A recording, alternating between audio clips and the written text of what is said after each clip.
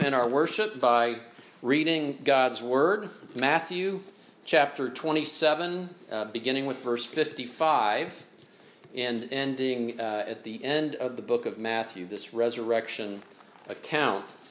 And give you a little time to pull up your copy of God's Word, your scriptures, whether it's your Bible or whether it's on your phone or other app. As I said, this is Matthew's account of the resurrection of Jesus Christ. And we are going to pick up as Jesus Christ has been buried and he has been placed in the tomb. And we pick up with the women who are there with him who've witnessed his burial. Starting with verse 61. Mary Magdalene and the other Mary were there sitting opposite the tomb. Next day, that is after the day of preparation, the chief priests and the Pharisees gathered before Pilate and said, "Sir, we remember how that impostor said, while he was still alive, 'After 3 days I will rise.' Therefore, order the tomb to be made secure until the 3rd day, lest his disciples go and steal him away and tell the people he has risen from the dead. And the last fraud will be worse than the first." Pilate said to them, "You have a guard of soldiers. Go, make it secure as you can." And so they went and made the tomb secure by sealing the stone, and setting a guard. Now after the Sabbath, toward the dawn of the 1st day of the week, Mary Magdalene and the other Mary went to see the tomb. And behold, there was a great earthquake, for an angel of the Lord descended from heaven and came and rolled back the stone and sat on it. His appearance was like lightning, and his clothing white as snow. And for fear of him, the guards trembled and became like dead men. But the angel said to the women, "Do not be afraid, for I know that you seek Jesus who was crucified. He is not here, for he has risen as he said. Come, see the place where he lay. Then go quickly and tell his disciples that he is risen from the dead, and behold, he is going before you to Galilee. There you will see him. See, I have told you." So they departed quickly from the tomb with fear and great joy, and ran to tell his disciples. And behold, Jesus met them and said, "Greetings." And they came up and took hold of his feet and worshipped him. Then Jesus said to them, "Do not be afraid. Go and tell my brothers to go to Galilee, and there they will see me." While they were going, behold, some of the guard went into the city and told the chief priests all that had taken place. And when they had assembled with the elders and taken counsel, they gave a sufficient sum of money to the soldiers and said, "Tell people his disciples came by night and stole him away while we were sleeping. And if this comes to the governor's ears, we will satisfy him and keep you out of trouble." So they took the money and did as they were directed, and this story has been spread among the Jews to this day. Now the 11 disciples went to Galilee, to the mountain to which Jesus had directed them. And when they saw him, they worshipped him, but some doubted. And Jesus came and said to them, "All authority in heaven and on earth has been given to me. Go, therefore, and make disciples of all nations, baptizing them in the name of the Father and of the Son and of the Holy Spirit, teaching them to observe all that I have commanded you. And behold, I am with you always to the end of the age."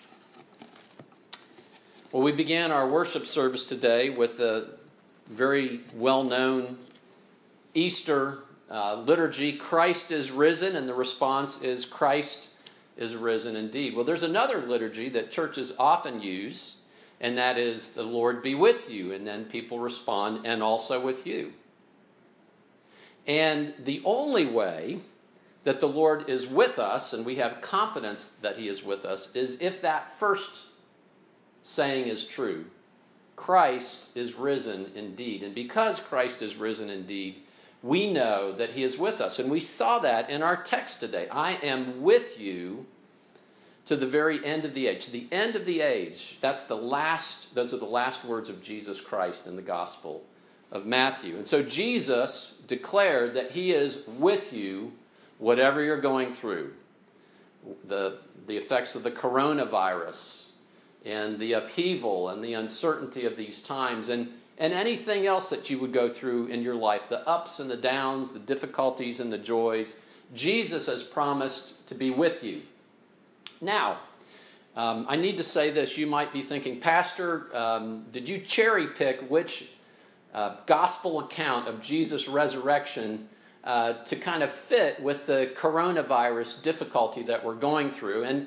And are you sort of cheapening it a little bit where isn't the resurrection about more than just sort of a psychological pick-me-up for those of us that are going through difficulties at this time? And of course, that is absolutely true. That's not the vital importance of the resurrection. The Apostle Paul said, if the resurrection didn't take place, then we as Christians are to be pitied more than anybody else. But in fact, the resurrection has taken place. And it has incredible implications for us, for all humanity, and for the creation. Jesus Christ was raised from the dead. The Bible says he's the first fruits. That means that like he was raised, we shall also be raised when Jesus Christ returns, for those that have faith in him. And many, many other important aspects of the resurrection.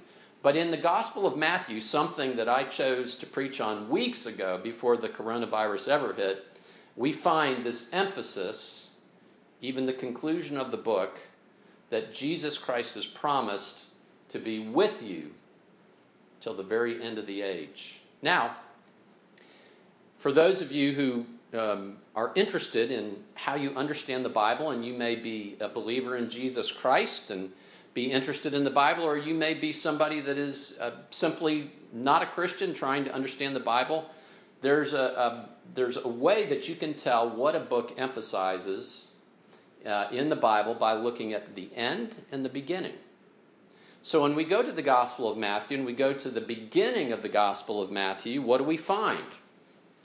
Well, we find another concept highlighted that we celebrate around Christmas time, and that is what's called the incarnation.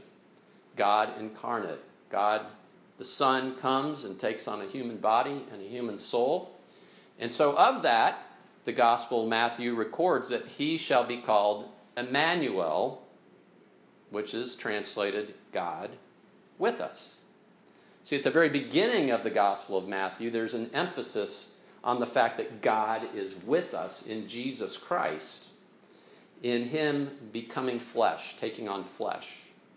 And at the end of the book, after Jesus dies and is resurrected and is going to ascend, so he's no longer physically present, Jesus says, I promise I will be with you. He'll be with us spiritually until the very end.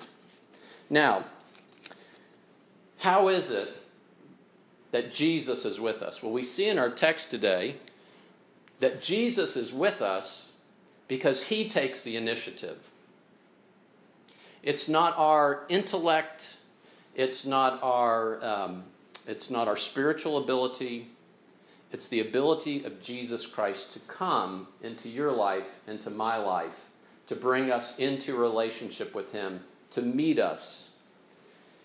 Jesus Christ, on the night of the night he was betrayed, he met with his disciples in the upper room, and right after the institution of the Lord's Supper, he said this, Matthew 26:31, then Jesus said to them, you will all fall away because of me this night, for it is written, I will strike the shepherd, and the sheep of the flock will be scattered.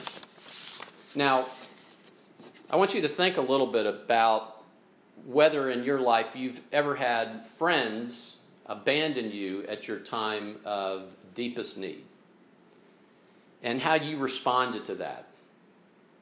Well, how does Jesus respond to that? Jesus responds to that by setting an appointment with them after his resurrection. He says, "But after I am raised up, I will go before you to Galilee." Peter answered him, "Though they all fall away because of you, I will never fall away." Jesus said to him, "Truly I tell you, this very night before the rooster crows, you will deny me 3 times. Peter said to him, "Even if I must die with you, I will not deny you." And all the disciples said the same. "Oh no, Jesus, we'll never fail you." Jesus said, "Yes, you will. I know you're going to do it.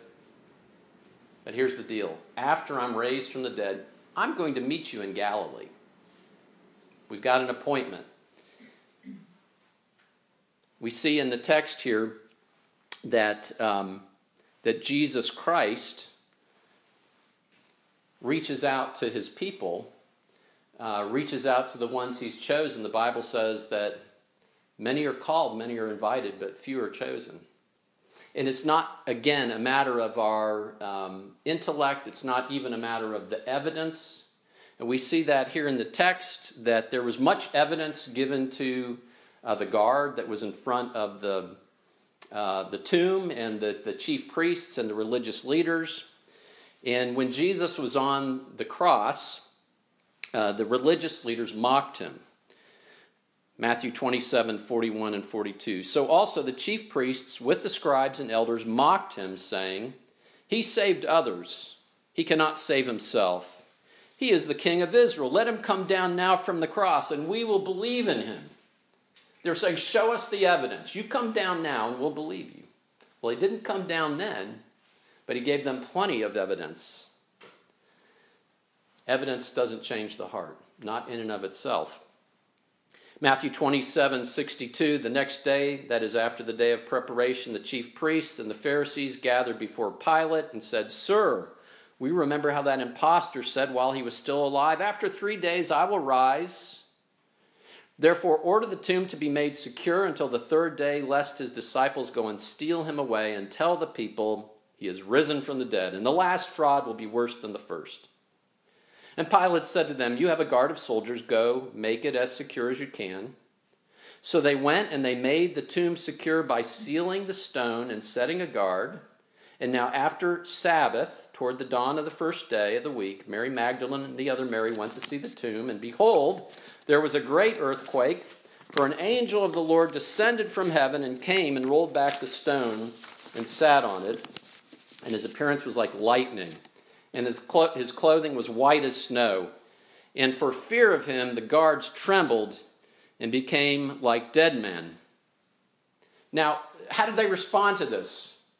This incredible appearance of the angel, and this incredible event of the earthquake, and the stone was rolled away, and they came to.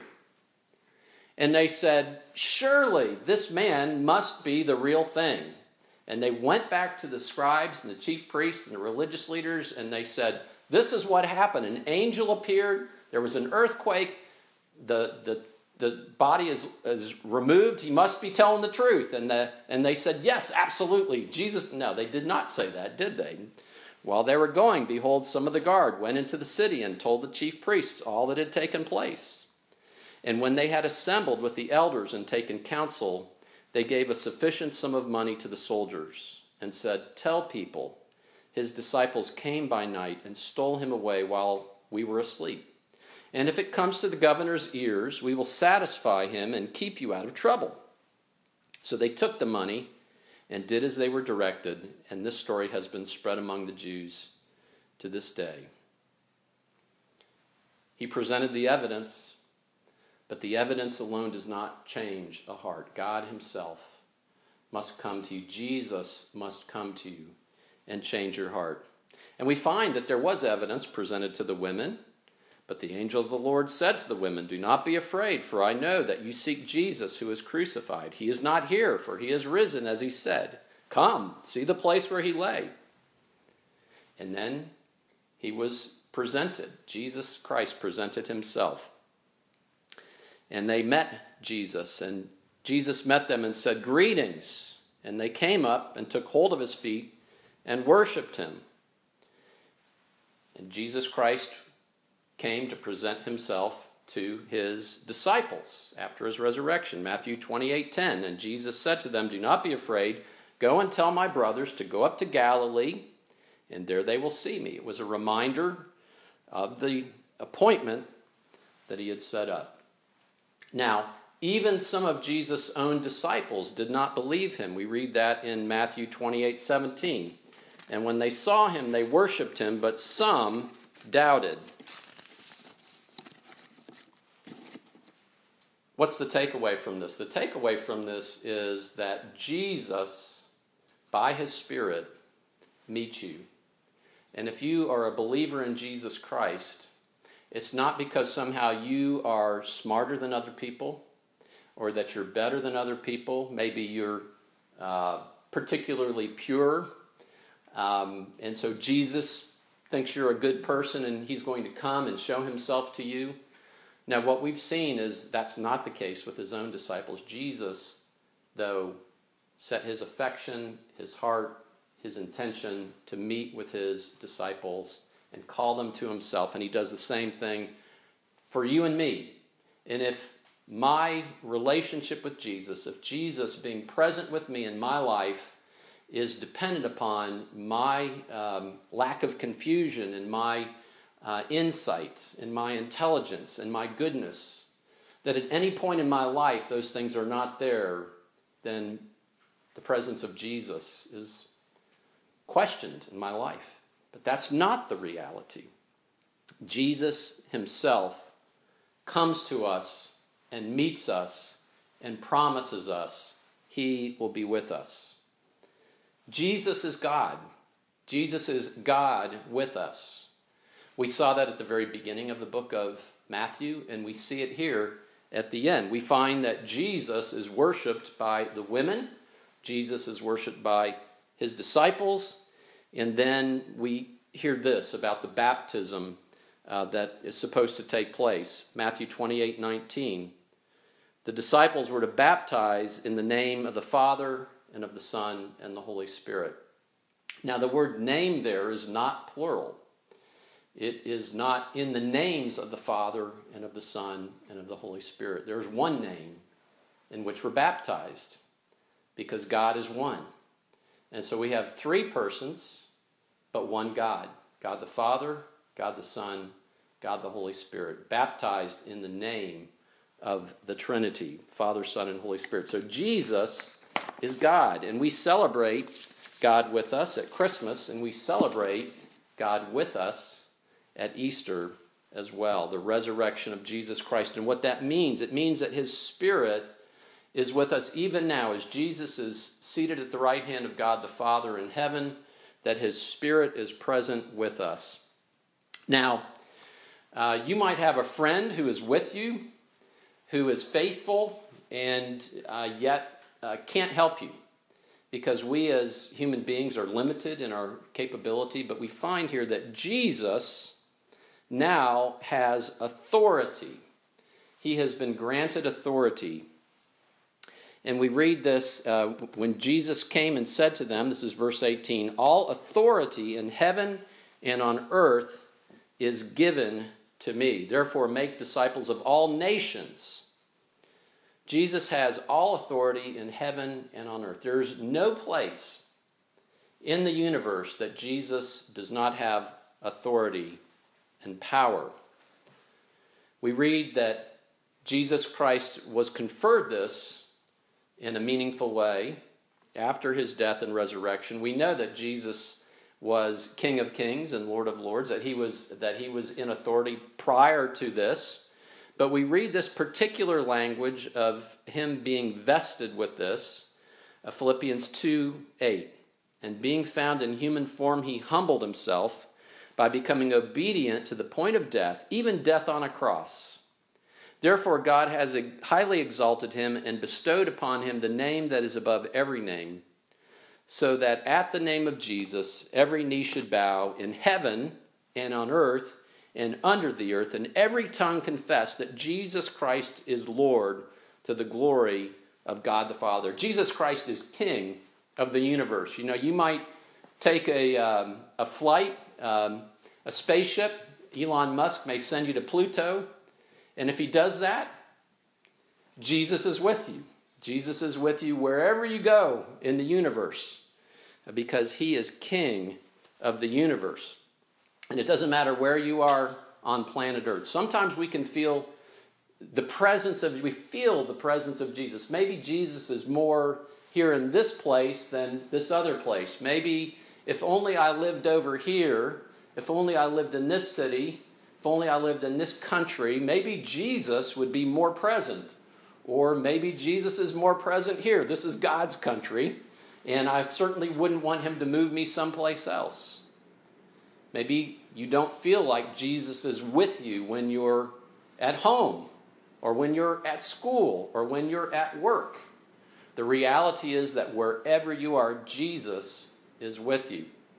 I've mentioned after college, I traveled around the country. I remember having the distinct feeling that God was more actively at work in certain places than other places. I went to New Hampshire to start my journey, and I thought about Jesus, and I prayed that Jesus would give me opportunity to speak to people about him.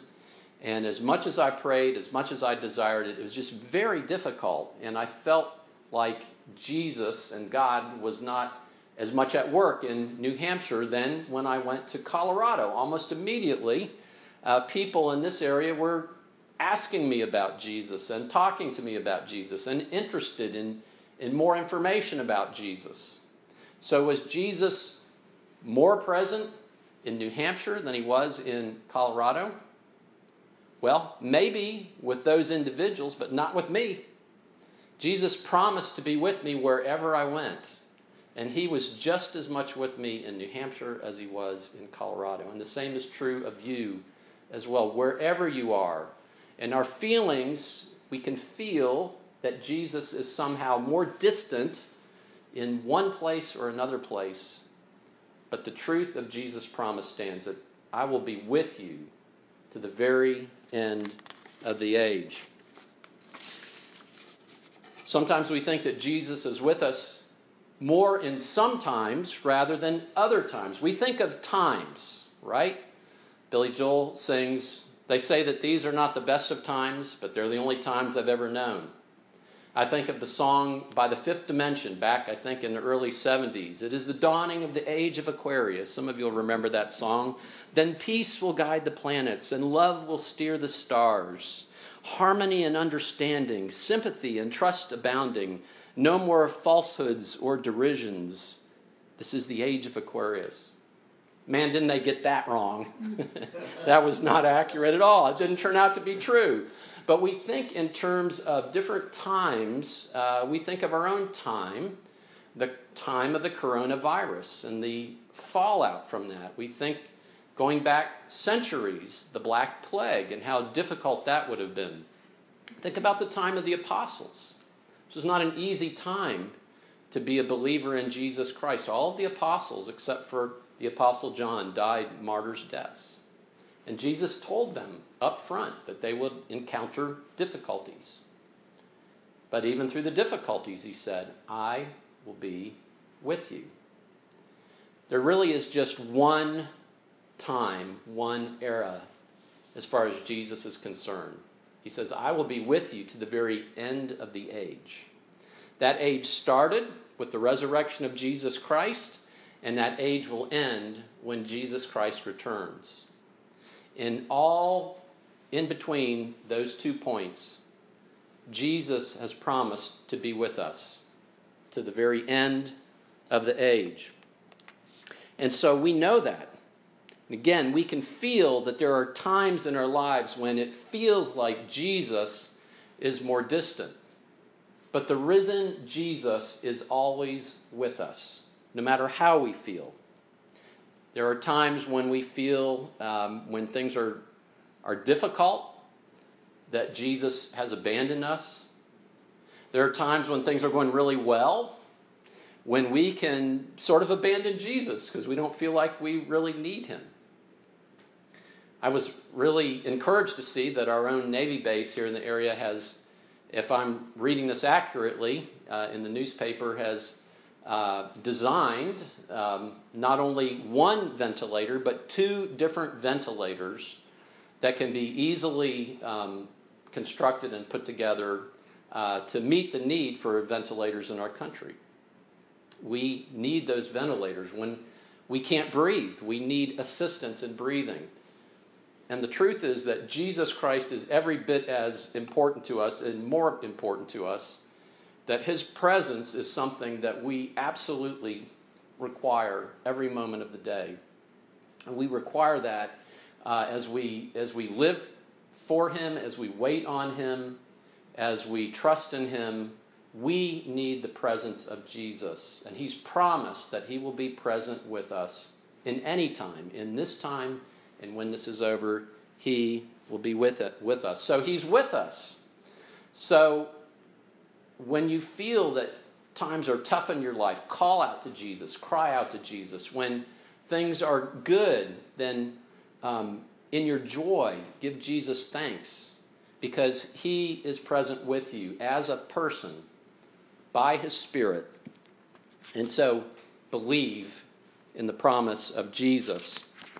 And understand that he gives us his presence for a purpose. You know, Jesus Christ, after his resurrection, theoretically could have stuck around.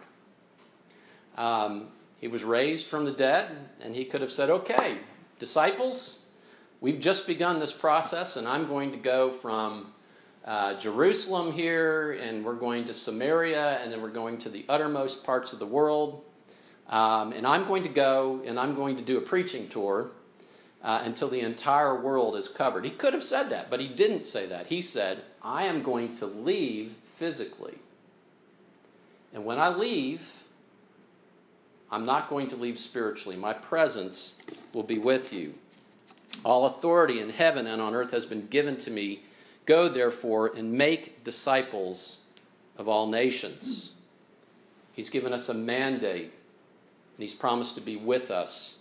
He says, I have authority over all the nations. Therefore, in my authority, go to those nations and understand I will be with you as you disciple all nations. So discipling, as we disciple, Matthew 28:20, we see that there are certain things that will take place. Those who are disciples of Jesus Christ receive baptism.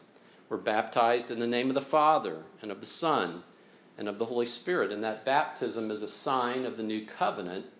And among other things, it symbolizes our relationship with the Father and the Son and the Holy Spirit. We have union with Jesus Christ, and that union is symbolized in baptism. And then we also not only baptize as we make disciples, but we teach. We teach them to observe all things that Jesus has commanded. Now, Jesus has taught us many things, but the first thing is how it is that we can have our sins forgiven, and we can know Jesus, and we can know God through Jesus Christ. Jesus Christ said this in Matthew 20:28. He said, the Son of Man has come to give his life as a ransom for many. And then the famous words of Jesus Christ in the upper room, Matthew 26:26. Now as they were eating, Jesus took bread, and after blessing it, broke it and gave it to the disciples and said, take, eat. This is my body. And he took a cup, and when he had given thanks, he gave it to them, saying, drink of it, all of you. For this is my blood of the covenant, which is poured out for many for the forgiveness of sins. Jesus Christ came to offer himself as a ransom, to die and to pay the penalty for your sins and my sins. We justly deserve the wrath and the punishment of God forever. And Jesus Christ instead took that punishment for us, though he did not deserve it. The Apostle Peter, in his epistle, 1 Peter 4:17, speaks of obeying the gospel of God. Now, we know that we receive eternal life and forgiveness of sins as a gift. We don't earn it or deserve it.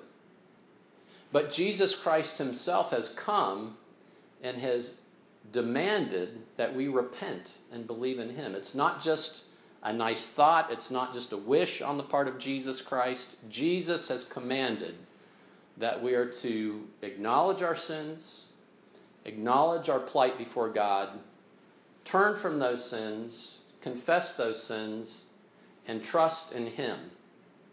And so we respond if Jesus, by His Spirit, changes our hearts, opens our eyes that we see our need for Him, and we embrace Him by faith and put our trust in Jesus Christ. That's step number one in obeying the commands of Jesus Christ. But He taught many other things as well that we see in the Bible, in His Gospels, and through His apostles. And so we are to teach all nations to observe the commands of Jesus Christ. And just as God came down on Mount Sinai and delivered His word to Moses, Jesus, God incarnate, came and delivered His words to us. And so we're to go to all nations, and we're going to teach them and disciple them that they might know Jesus Christ, that they might believe in Jesus Christ, that they might do the things that Jesus Christ has commanded. When the apostles began this process, they were eyewitnesses of Jesus Christ and of His resurrection. And as one commentator has put it, we are all now ear witnesses. And we hear of Jesus Christ, and we believe, and we begin to grow in Him and become more like Him as we hear His word, as we think about His word, as His word becomes part of our lives and our hearts. And we want other people to know Jesus Christ as well. And that's what discipleship is. Knowing Jesus, obeying all the things that He has commanded. And that's your role and my role, to be doing this. Jesus is present for that purpose. Now, Jesus isn't simply present in our lives to enable us to disciple all nations, but that's the pointed application here that Jesus is giving. You know, Jesus said, I will be with you to the very end of the age. Now, when will the end of the age come? It's when Jesus Christ returns. And so is Jesus saying, I'm with you until I return, but after that, all bets are off. I'm not going to be with you. Of course not. But Jesus is saying, in particular, during this age, which will be filled with difficulty and trials, you have a mandate, and that mandate is to go and make disciples of all nations. And I will be present with you, and I have authority over all nations, even the entire universe. And so know that as you go making disciples, that I'll be with you. Now, even in our coronavirus, even in our social distancing, we know that there are ways that Jesus is with us to disciple. I think of you parents and your children. You are discipling your children. You're helping them be disciples of Jesus Christ. Don't underestimate how God can work in you and through you, even at this time where you're spending maybe more time than you normally do with your children. And you might be thinking, I'm far from perfect. I don't know that I'm necessarily being a very good discipler of my children. But understand this, as you more and more understand and know who Jesus is, and you experience the grace of Jesus Christ, even in your ability to say to your children, I'm not perfect, would you forgive me? They'll begin to see the reality of Jesus Christ in your life as you disciple Him. And we have the ability through technology to maybe reach people that we've never reached before. And it doesn't matter whether you have gifts in teaching or gifts in serving. As you go, as you express the fact that you know Jesus is present with you, that He loves you, that you've experienced His grace, that you have eternal life, and you have total conviction that you have an eternal future with Jesus. As you're able to communicate to your neighbors and others in your life, know that Jesus is with you in that endeavor, that all people might hear and that we might disciple the nations. And so we are here in Bay County. We pray for Bay County. We pray for their country. We pray for the world, that God would use us to be part of His endeavor to reach the world and make disciples. An article by Marshall Segal, he writes for desiringgod.org. He said, following Christ means making disciples. His words echo in the back of our minds. Go, therefore, and make disciples. Matthew 28:19. Not first and foremost have daily devotions or give to the poor, but make disciples. We don't become a Christian by making disciples, but once we are in Christ, few things come closer to capturing the heart of our calling while we're still here on earth. We disciple in everything we do. So we should be intentional in everything we do to model joy in Jesus. And as often as we can, to teach them how to find that joy for themselves. Mark Dever asks, when you step out of the hallway of this life into the room of eternity, what will you have left behind in the lives of others? Will we leave behind a bright but fading image of ourselves, our gifts, our interests, our successes, or a bold and lasting image of Christ leading to eternal life? And so I say this to you, even during this time, how is God using you to make disciples? Now, as we conclude, and as Matthew concludes his gospel with Jesus' last words, please keep in mind, he doesn't conclude with what you're supposed to do. He concludes with Jesus' promise, I am with you always until the end of the age. And so it does not matter what you're going through right now. It does not matter with what you've gone through in the past and what you're going to go through in the future. Understand this, that because Jesus Christ is raised from the dead and he has received all authority and power, he promises, and he will keep his promise, to be with you until the very end of the age. And with that, we're going to continue to worship. We're going to sing Behold Our God.